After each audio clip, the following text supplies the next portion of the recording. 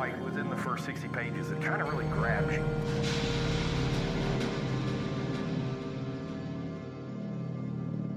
It's got angels and demons fighting, and somebody told me Spielberg bought the rights and then Deep Sixed it because he didn't want Christianity, I have no idea if that's true or not.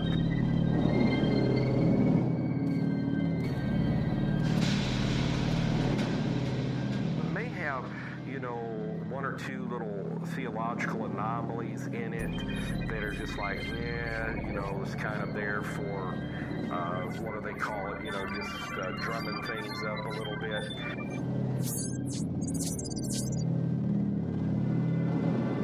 So it's a good book if you are into any type of Christian fiction. This would not be what I would call just an enjoyable read, even though it is an enjoyable read.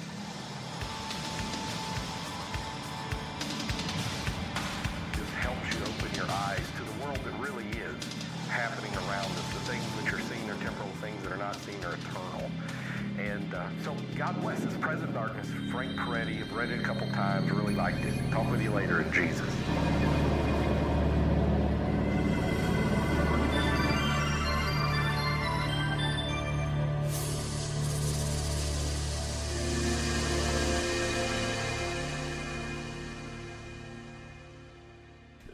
Welcome back to the Prophetic Imagination Station. We're very excited to start Season 4, which is Prophetic Imagination Station, Frank Peretti's America. And we decided to start this episode with some clips from a man who decided to review This Present Darkness, which first came out 33 years ago, the year I was born, but decided to review it on his iPad in 2018.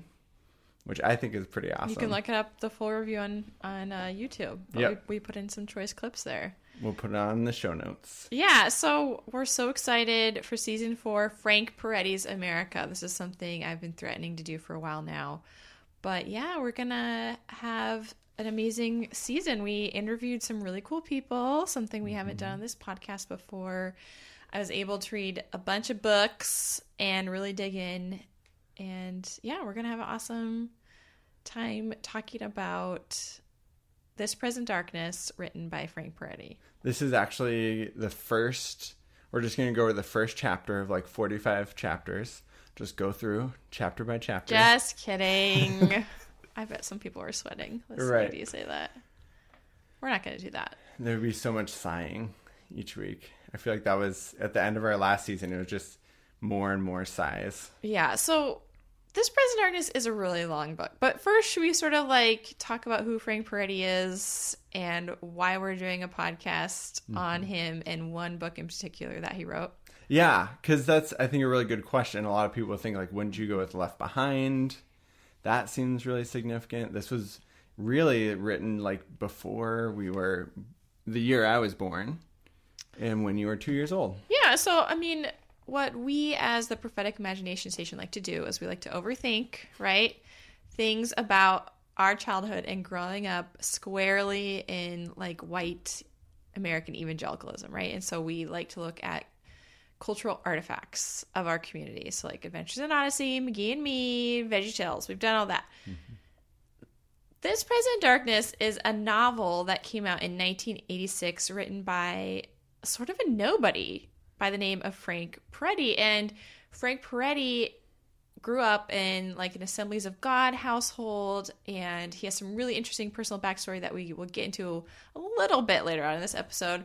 And I believe he was a pastor for a while and sort of failed out of that, and then was just working at a ski shop and wrote a novel. That's what I think is so interesting. Like, probably some of you have met pastors that are burnt out, right? They left the ministry for one reason or another, and then just like working like a side job. And just to think like he's working at the ski factory, burnt out, and then writes this really long novel about spiritual warfare. Yeah, and I believe he was around your age. So he was around 33 years old when he wrote it. And yeah, it's basically, I don't know. Should I try and like recap it in 30 seconds like we used to do? I mean, how you said it's pretty long, so I think you get an extra 10 seconds. So I get if 40 you can just seconds? recap it in 40 seconds, that would be It's great. I feel like it's 500 pages long. Maybe it's not really that long. It felt that way. I think it is. I reread it for this podcast, and I think I want to be clear. You don't have to have read the book to enjoy this podcast series. I certainly didn't. I literally didn't. I'm a really slow reader. Right. There's no way you were slogging through that. So, Crispin is going to be the proxy for you, the audience. He did not read this book. He did not reread it. I will be the expert here on all things Frank Peretti, right? Mm-hmm. I did read one of his kids' books just in solidarity, but that was like 150 pages. And we're probably going to have to do a whole episode on that. Right. We'll see how much energy we have if this breaks our spirit. If the devil attacks us and we're somehow unable to record a podcast. There was lots of spiritual warfare in the recording of your interviews. Oh my as I gosh. understand it. The devil tried to get us down. Which tells us that this is meant to be out there. So many camera malfunctions. So many demons just covering up the cameras with their little wings. Right. I know. I didn't pray enough. And that's what happened. Yeah. So an overview of the book. This Present Darkness, published in 1986. Are you ready? Are you timing me? Yeah. You're not really timing me. Go. Okay. So it's the story of a small town somewhere in rural America called Ashton. And in Ashton, there is like one pastor. He's sort of new at this little church. And he's like getting in all this trouble with the parishioners. And they're like trying to vote him out. But it's just because he tried to kick out an adulterer, because that's what you do if you love the Bible. Then all this weird stuff is going on. And then there's like demons, and there's also angels, and then the angels get stronger if the people of God pray. And then there's also this newspaper, and this new newspaper man, and he's trying to uncover the truth. And his intrepid reporter, Bernice, her sister, like died, but it was under mysterious circumstances. It's actually because everybody at the college is under the possession of demons, and the demons are trying to take over. But then there's like a small group of Christians. They band together, they pray. And even though a bunch of terrible things happen, in the end, they show that there's this really evil, demonic corporation trying to take over the entire town. Wow. Did I do it? I think so. Yeah, totally. Woo! Started it. I mean, you were within a minute. Wow. I'm very impressed. So that's the plot. All right. Yeah. And there's a lot more that happens in it. But the main thing, like if you talk to anybody who grew up evangelical in the 80s and 90s, because this book wasn't just popular when it was published in 1986. In fact, it took a few years for it to sort of gain some traction in evangelical mainstream.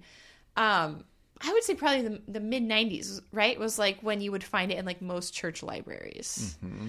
And so before we discuss it much further, I wanted to talk about how we came to this book in our childhoods. And I know you don't remember very much about it, but It was in your life, right? Mm-hmm. Yeah.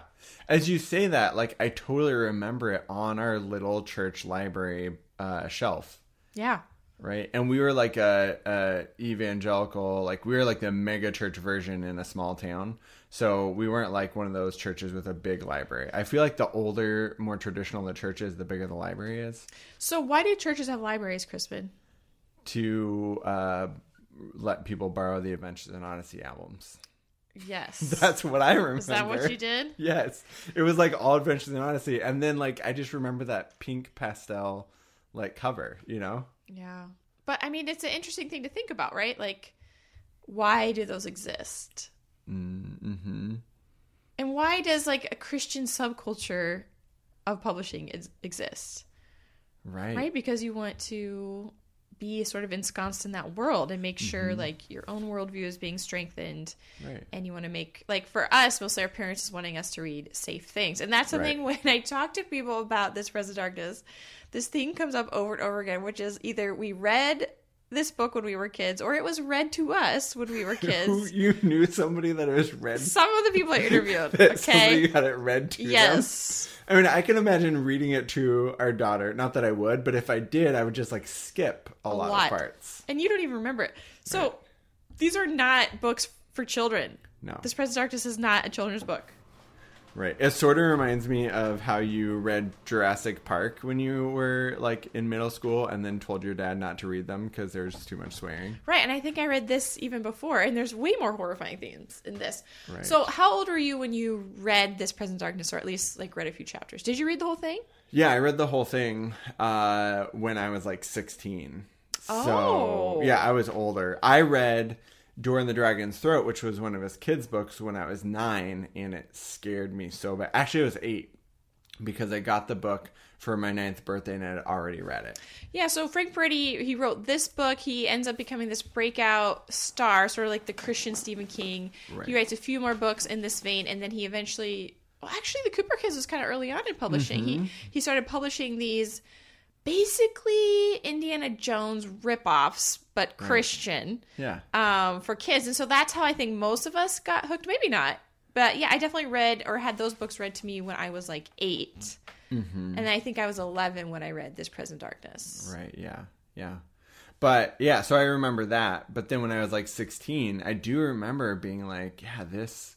Like, I actually had been pretty immersed in the charismatic up until that point, but it just being like a reinforcement of like, oh yeah. And I was telling you, I was at my grandma's house in Central Oregon, just in her motorhome. We were on furlough, very lonely, reading that. And I do remember thinking like, are there demons here? Because nobody lives here. Which is a good question. Okay. Sort of like if a tree falls in the woods. Yeah, so I read it when I was 11, and... Which is... That's a big 5-year difference. Yes. And I do remember finding it very thrilling, right? Like, I just would, you wouldn't want to put it down. Like, just reading it cover to cover, even though it was a really big book, and being very entranced by the descriptions of demons. And he's just really into describing the demons all the time. And they have like these big bulging eyes, and they breathe like sulfur breath, and they're always fighting with each other and like scrabbling. Does it feel repetitive? Yes, totally. Like when I reread it last month, and especially the angels are boring as sin. I hate to say it, but they are.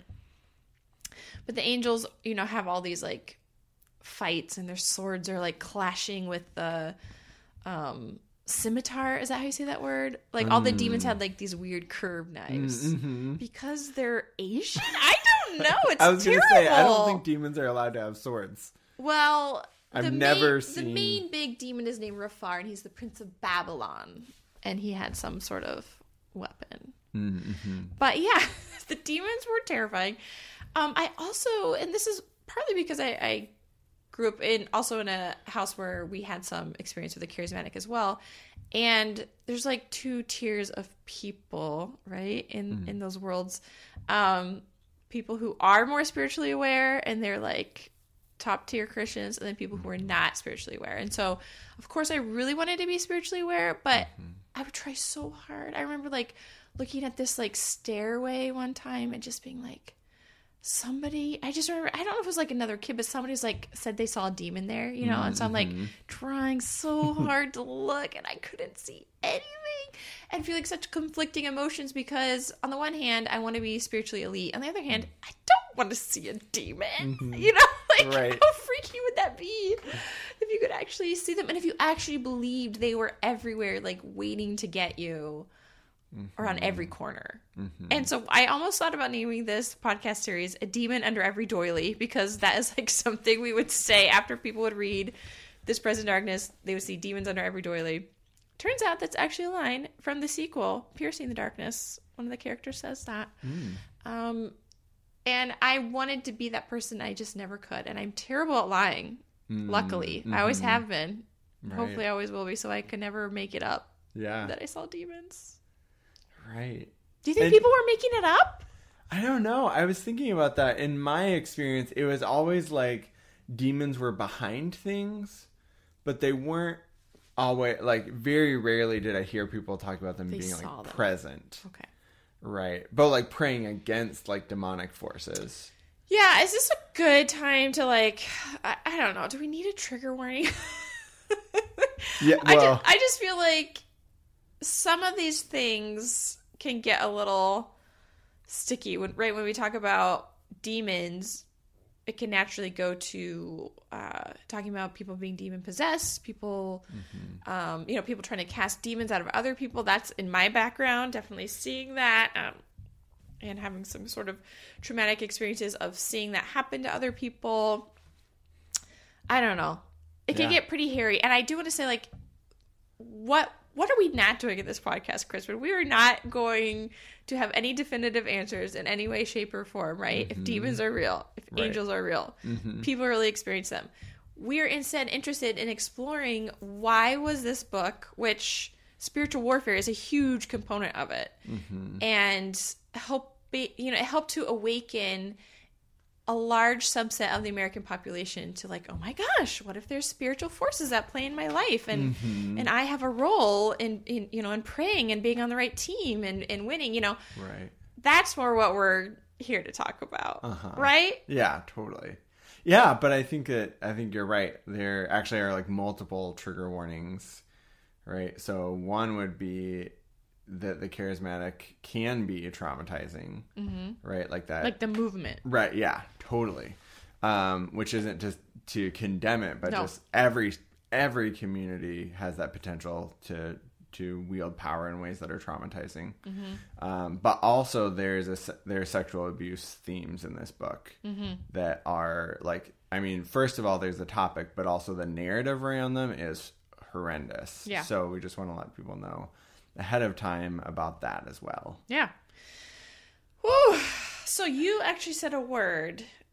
That triggered you? Now? That made you?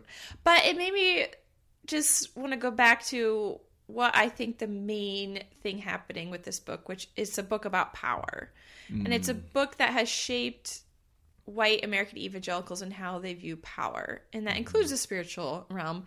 But, we talked to a lot of people, and most of them agreed that this present darkness just maps really well onto like the moral majority political agenda. And I think that's really important to talk about.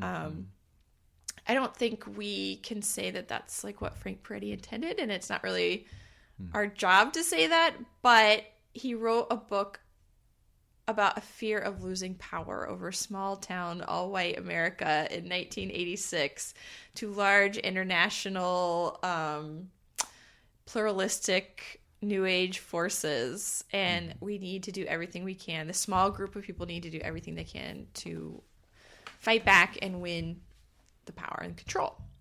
So, does that sound familiar? Oh, it does. Are we just going to keep doing the same thing over and over? I think that's like called recapitulating, where you're like trying to overcome something from your past but it's This really, is all we talk about. Right, yeah. But it's really important that we look back at these things to understand why we're here, where we are now. Right.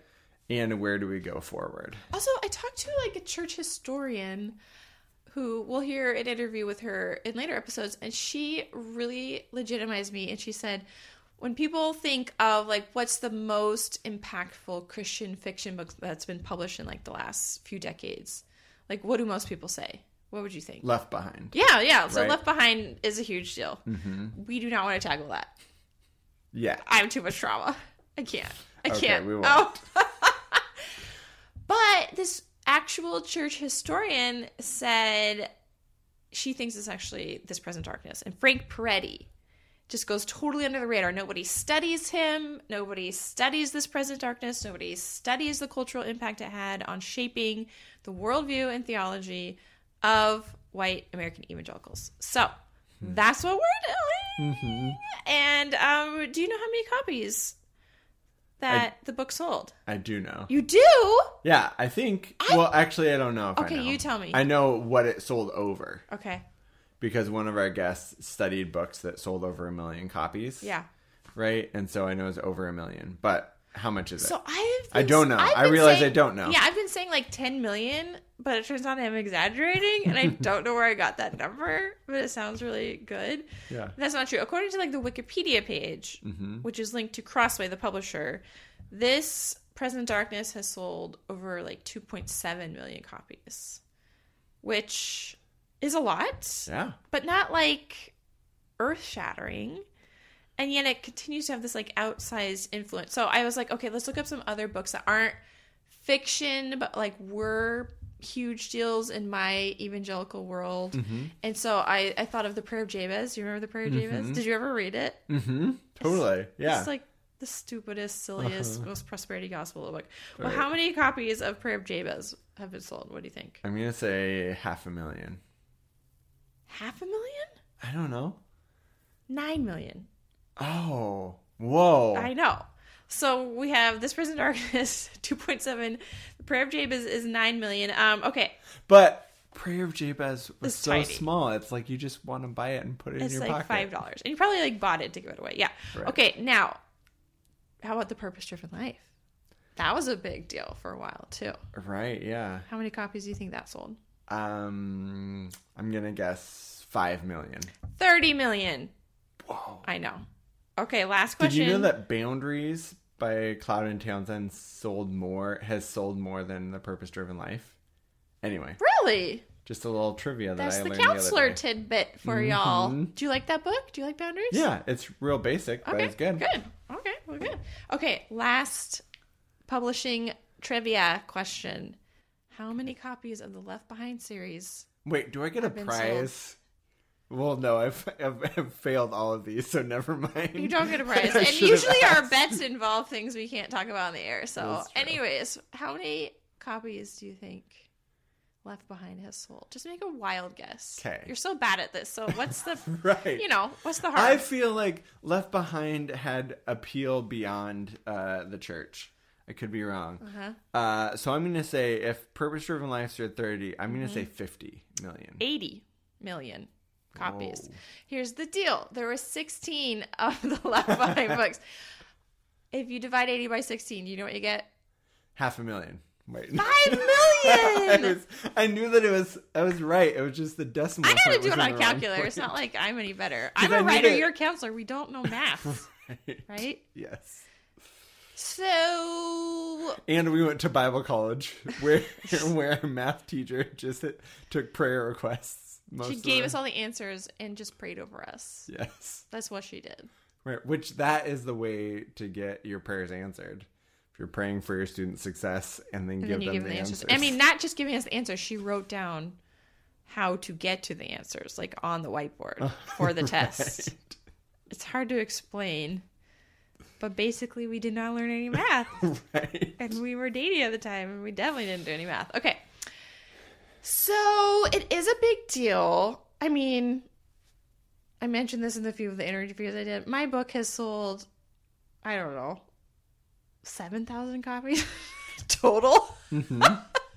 I'm hoping my next book sells a tiny bit more than that.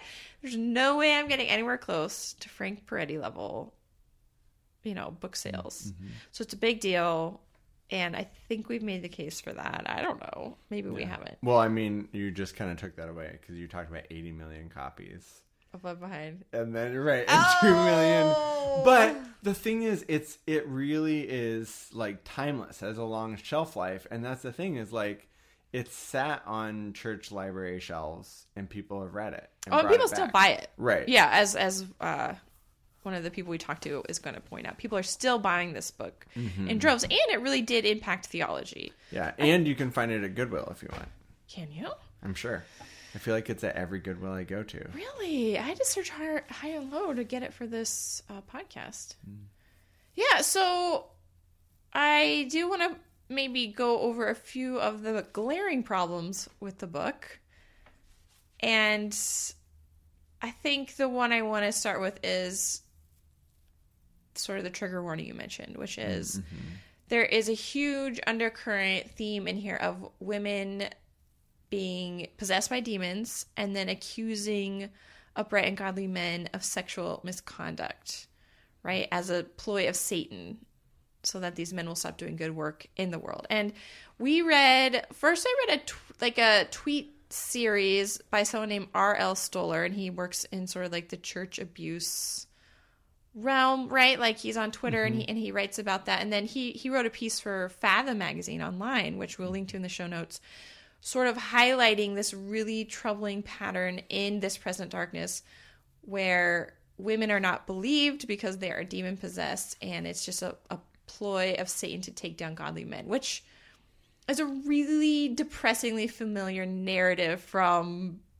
2016. I mean, from any year, but I would say Right, from yeah. 2016 on, I I just have really felt an uptick in that. And maybe that's because more stories are coming out, right? With Me Too and Church Too. Right, yeah. It's not like this is a new narrative. Right. But it's this narrative that's been said behind closed doors over and over and over again that's actually seeing the light of day. Yeah. And so I think I was shocked when I read his tweets.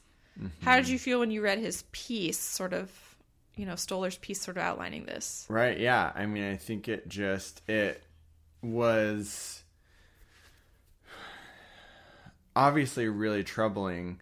And I think what is like maybe most troubling is everyone I've talked to. So I've talked to therapists about this that read it when it came out, and they're like, oh yeah, I didn't even think about it. Like, it just went under the radar so much that, one, that tells us like we just accepted it, right? And, yeah, nobody was surprised. Right. I mean, everybody was surprised. Right, yeah, exactly. Nobody remembers that being a plot point, but it's literally like, it happens to at least 4 people. And one of them is so disturbing. There's one scene where Marshall Hogan like runs the newspaper. He's like this good guy, but he's sort of like a nominal Christian, and he has like this conversion experience in a jail cell, but we'll get to that.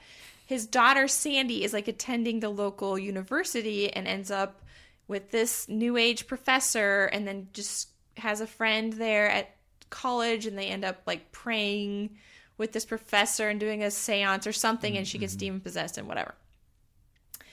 Then she has a really bad relationship with her dad. Like, they fight all the time, even though she lives at home. And she's like kind of scared to come home sometimes. And then one day Marshall is home with her. He's like really getting all these leads and really figuring out that the bad guys are like buying up all the land in Ashton. And there's all this weird nefarious stuff, and they're in cahoots with the police department. And, he's going to like publish it all. And then his daughter's there, and she's like packing up all her stuff and trying to leave. And like, he won't get out of the doorway. And she starts like crying and getting really angry. She like looks like she's demon possessed, and she's like, you have to move, you have to get out of the way. And he's like, why? And she's like, because I'm scared of you and I need to leave. And he's like, why? And she's like, because you raped me. And like, so it's like really intense, right? And he's just like, what?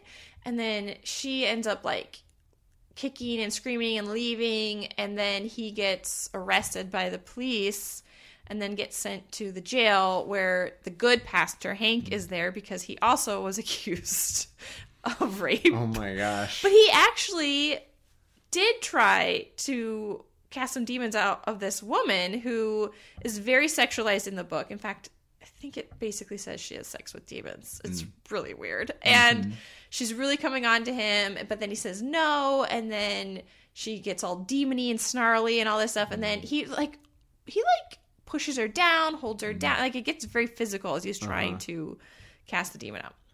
So they're both in prison, and they're both like, oh, what are you in for? Oh, you too? Oh, man. Just like this whole buddy thing. And then Marshall ends up coming to Jesus because he meets Hank in the prison cell. So like what Satan intended for bad, God used for good. And then... Yeah. So I mean, that is so much right there, right? Right, yeah. I was like, I want to pause with that part, right? So basically, she goes to college, she gets demon possessed, comes back, and is like, you raped me. Yeah. Right? So that would be a, like, not a typical story of someone, right? Other than the demon possession part, but to go to college and be like, oh my gosh, like, around that time is a time where our brains can start to process trauma. So wait, you're saying that is or isn't a normal story? So what I'm saying is that it is not uncommon for someone to go to college and at that age, like, recognize trauma that they've repressed. Right. Right? Because their brains are actually able to process it at that time and then go back home and be like, this thing happened. Right. But no. So I'm not saying that it's. Oh, like, of course, I know. I'm saying, but the thing about this book is that it's all told from Marshall's perspective, right? Right. So this makes me wonder, like, is Frank Peretti, like, it almost sounds like he just heard these stories and now he's like filling in the gaps. It's not like he came up with this on his own. You know what I mean? I mean, I don't know. But... I'm not like I'm not saying he did that, but I'm just saying like that narrative happens often enough that it probably was like in his subconscious somewhere. Yeah, and as an 11-year-old talking about subconsciousness, when I read that book, I didn't remember that at all, but what I do remember is the fear of young impressionable girls going off to colleges where they will be, taken under the wing of demonic, psychology teachers, right? And your brain will be swayed like away from the community that you love, right? And I definitely took a few college classes that I would come home and my parents were like, "Are you a socialist now?" You know, like very worried. And so that really stuck out to me, but it's so troubling to go back and be like, yeah, but that storyline revolved around young women accusing older, respected men in their lives of horrible things, and then it being so easily dismissed, and actually teaching people to dismiss those accusations, especially when they happen to good, godly, upstanding men with power. Right? Right, yeah. I mean, that's terrifying. I feel like we're both just like trying to hold back tears right now. Well, are you okay? Yeah. It just... I mean, whoever I have talked to about this book and this plot point, and in particular, like we come to this same place of, this is so bad, I don't know what to say.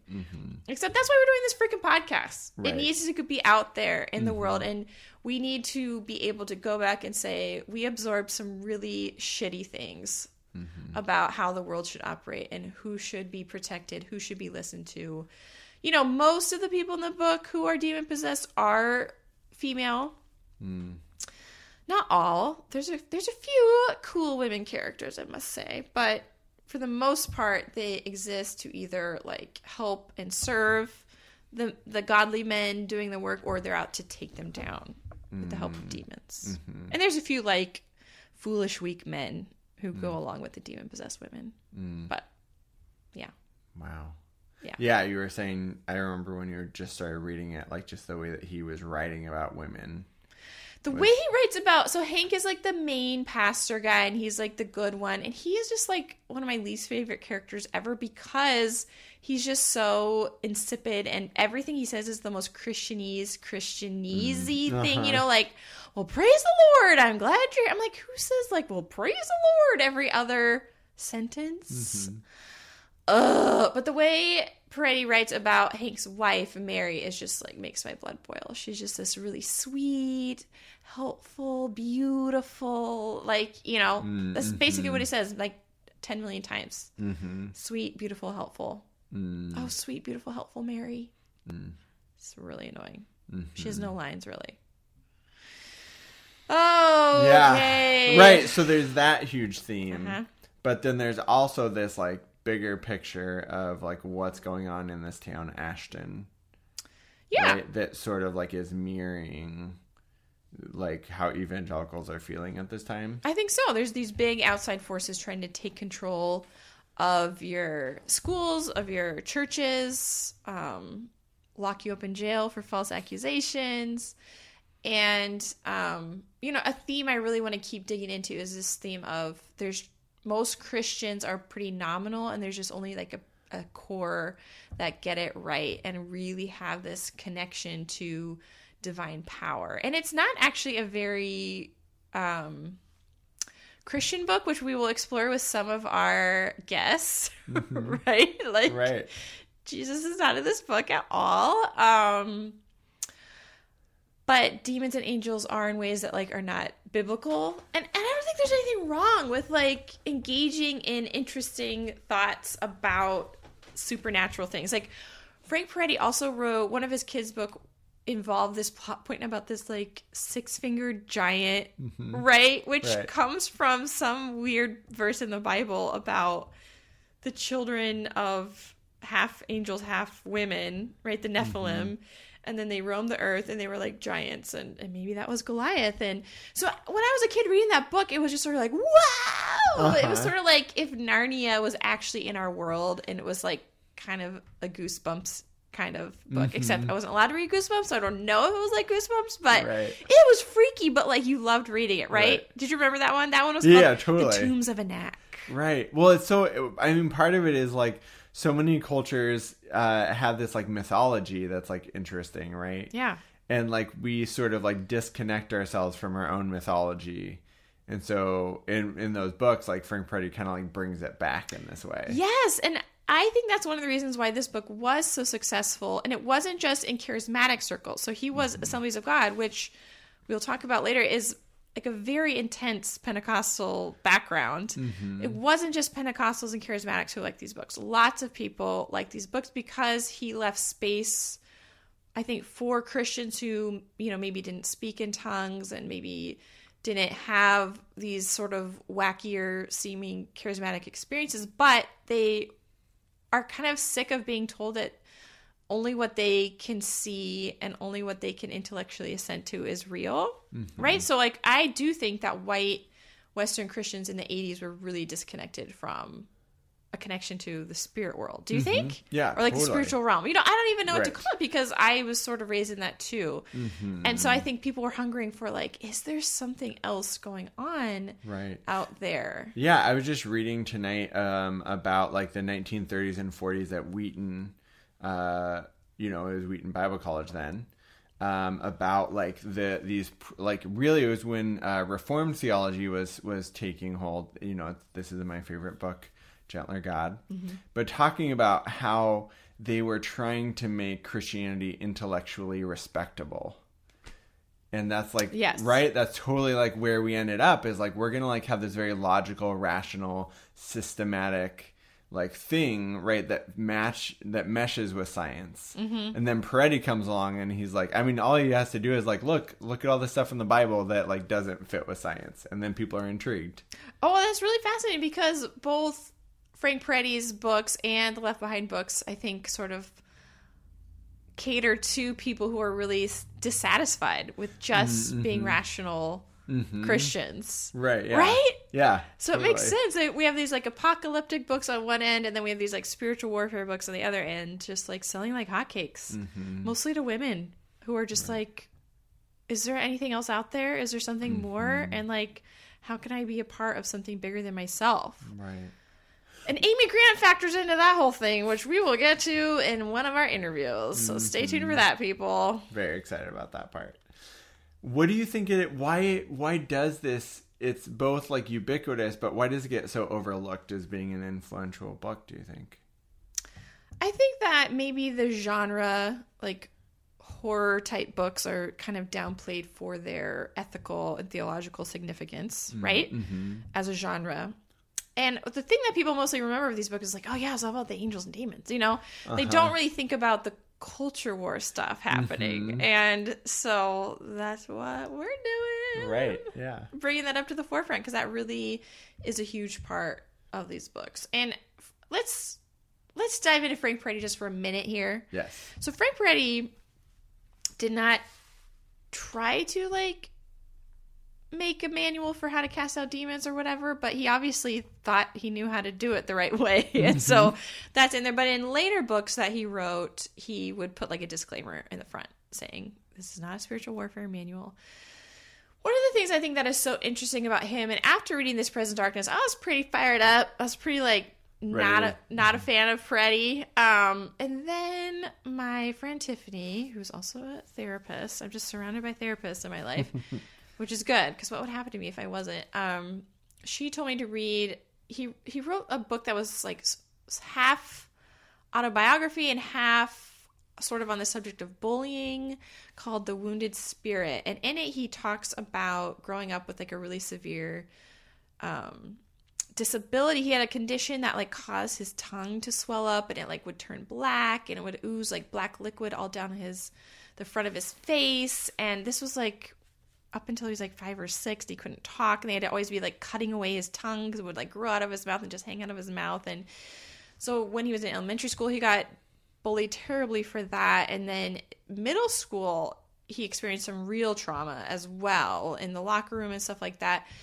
And so we don't know like to what extent. I mean, he basically says just boys like teasing him and making fun of him, but it was a really traumatic experience for him, and that's all he says about that. But he wrote this book after Columbine happened, and I think it's really interesting. He was so troubled by these 2 boys who went in and killed so many people at Columbine, and he basically said, like, if I had access to guns, like, who knows what I would have done as a teenager. I was so isolated. I was so scared and sad. I had been bullied so much that I fantasize about getting revenge. And this is what I think is interesting. He talked about when he was 13, he was obsessed with monsters, and he would like actually make huge like paper mache monster. Like he made this huge Frankenstein head. And I don't think you told me that part. yes, like huge, right? And sometimes him and his brother would like go and like put together these paper mache monsters and like go on the side of the road and just like put them up and like put a spotlight on them, like try and scare cars that were like driving by. And he loved Frankenstein. He loved Godzilla. He loved all these creatures, and he said they all had this commonality of being bullied themselves, like these creatures did. But what he envied was that they were strong enough and big enough and had the power to fight back and retaliate. And he really envied that. And so him being obsessed with monsters, I think, is something that we don't want to psychoanalyze too much. But it is really interesting, and we see that in his books and what he loves to focus on. And he's really interested in evil. He's really interested in power. He's really interested in people who seem to not be winning and who maybe are being bullied by outside forces, being victorious in the end.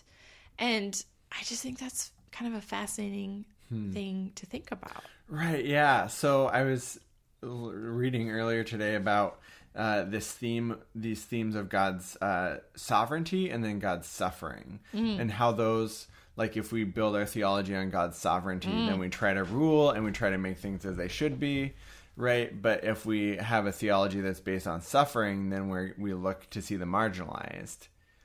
Oh my gosh. That's it. Like, what if Frank Peretti, when he was 13, could have found solace in the fact that Jesus suffered in his physical body? You know? Right. And maybe he did. Right. But it seems like he more focused on, like, these monsters have suffered and identify with them. And I somehow just need to get right and be able to access God's sovereignty and God's power. Right, yeah. God is like the older brother, right? That will, like... Or like the ruler. Yeah. But I mean, like, in the sense, like, if you're getting beat up at school and you have a bigger, older brother that you can pray to. Yeah. I don't know. Yeah. Wow. Interesting. I think that's totally it. And we're trying to get more... You and I are both trying to more lean into the suffering servant theology, because I think we've been so shaped by this other theology, which is why we're coming back, rereading these books, or not rereading them. Right. But that's okay. I was thinking with your church library question, remember when we went to the Mennonite church in Minneapolis, they had a huge library. Yes, but really good books. Right. Well, I mean, of course, they're Mennonites. And that makes sense. Like, you have to, if you live in Empire. Mennonites had a great library. Right, yeah. Now we go to a church that, like, we don't have our own building. Right. Oh, a church library would be a great idea, though. Yeah. Wow. Right. Bring them back. There's actually so many good books being published. Right, yeah. A mobile library? Oh, we gotta get thinking about that. Okay, so we have a lot more to cover when it comes to this Present Darkness. This has just been sort of like an intro. We have some amazing people that we can't wait to share some incredible interviews with you. You're going to learn a lot, not just about Frank Peretti, but his vision of America, which really neatly maps up to kind of where we're at politically with evangelicals as a voting bloc. Oh, imagine that. And as a current situation we have going on in the United States. Anything else you want to say, Crispin? No, I'm just really excited. I'm really glad that you overthought this so much. I love to do Overthought it with a bunch of other people. I know! So this is going to be a really fun season. If you think I've overthought it, wait till you meet some people who are literally experts in some of these things.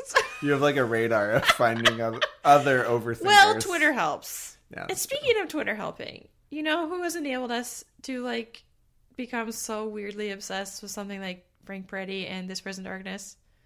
Our Patreon supporters. I thought you were going to be like, no, who?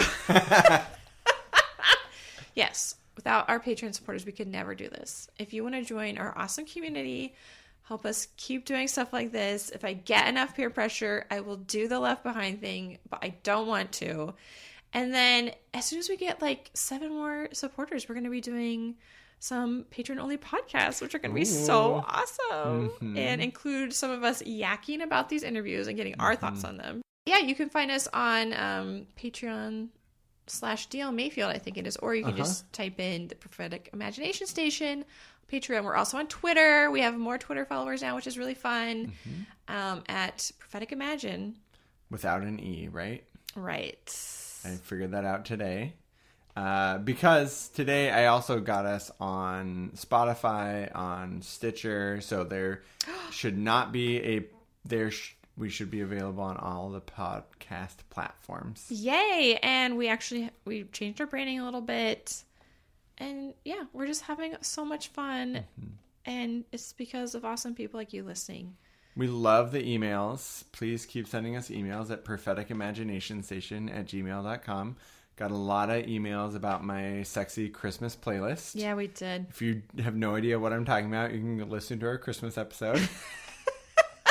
But we love hearing from you guys. And also with our Patreon crew, we have a Facebook group. So it's been really fun to have more communication there as well. Talking about Michael Tate. Mm-hmm. The Christian DC Talk nationalism. Trader. Oh, yeah. Lots of stuff. All these fun things. Do you think we're ever going to run out of things to talk about when it comes to evangelicals and how they are politically and pop culturally engaged? That's what I'm going to pray for. That we don't have anything to talk about. That we just run out of things to talk about. Oh my gosh. I If don't you think pray the the day will right come. prayer, the angels will get stronger and they will defeat all the demons of, what would we call them? Demons of... White Christian nationalism? Yeah, I was going to say white supremacy. Oh my gosh, so demonic. It's true. Right, yeah. Yeah, I mean, I want to know what you think of prayer, but we'll have to get to that later. Yeah, we'll get to that later. Right. If anybody, if you have any thoughts on This Present Darkness, on Frank Peretti, on his view of America, if you have any weird charismatic stories that you wouldn't mind, us talking about on air, please email us, tweet at us. We also have our own personal Twitter accounts. I'm DL Mayfield. And I'm K_Mayfield. And stay safe out there, and let us know if you see any demons under any doilies. We are so excited. Stay tuned to hear more.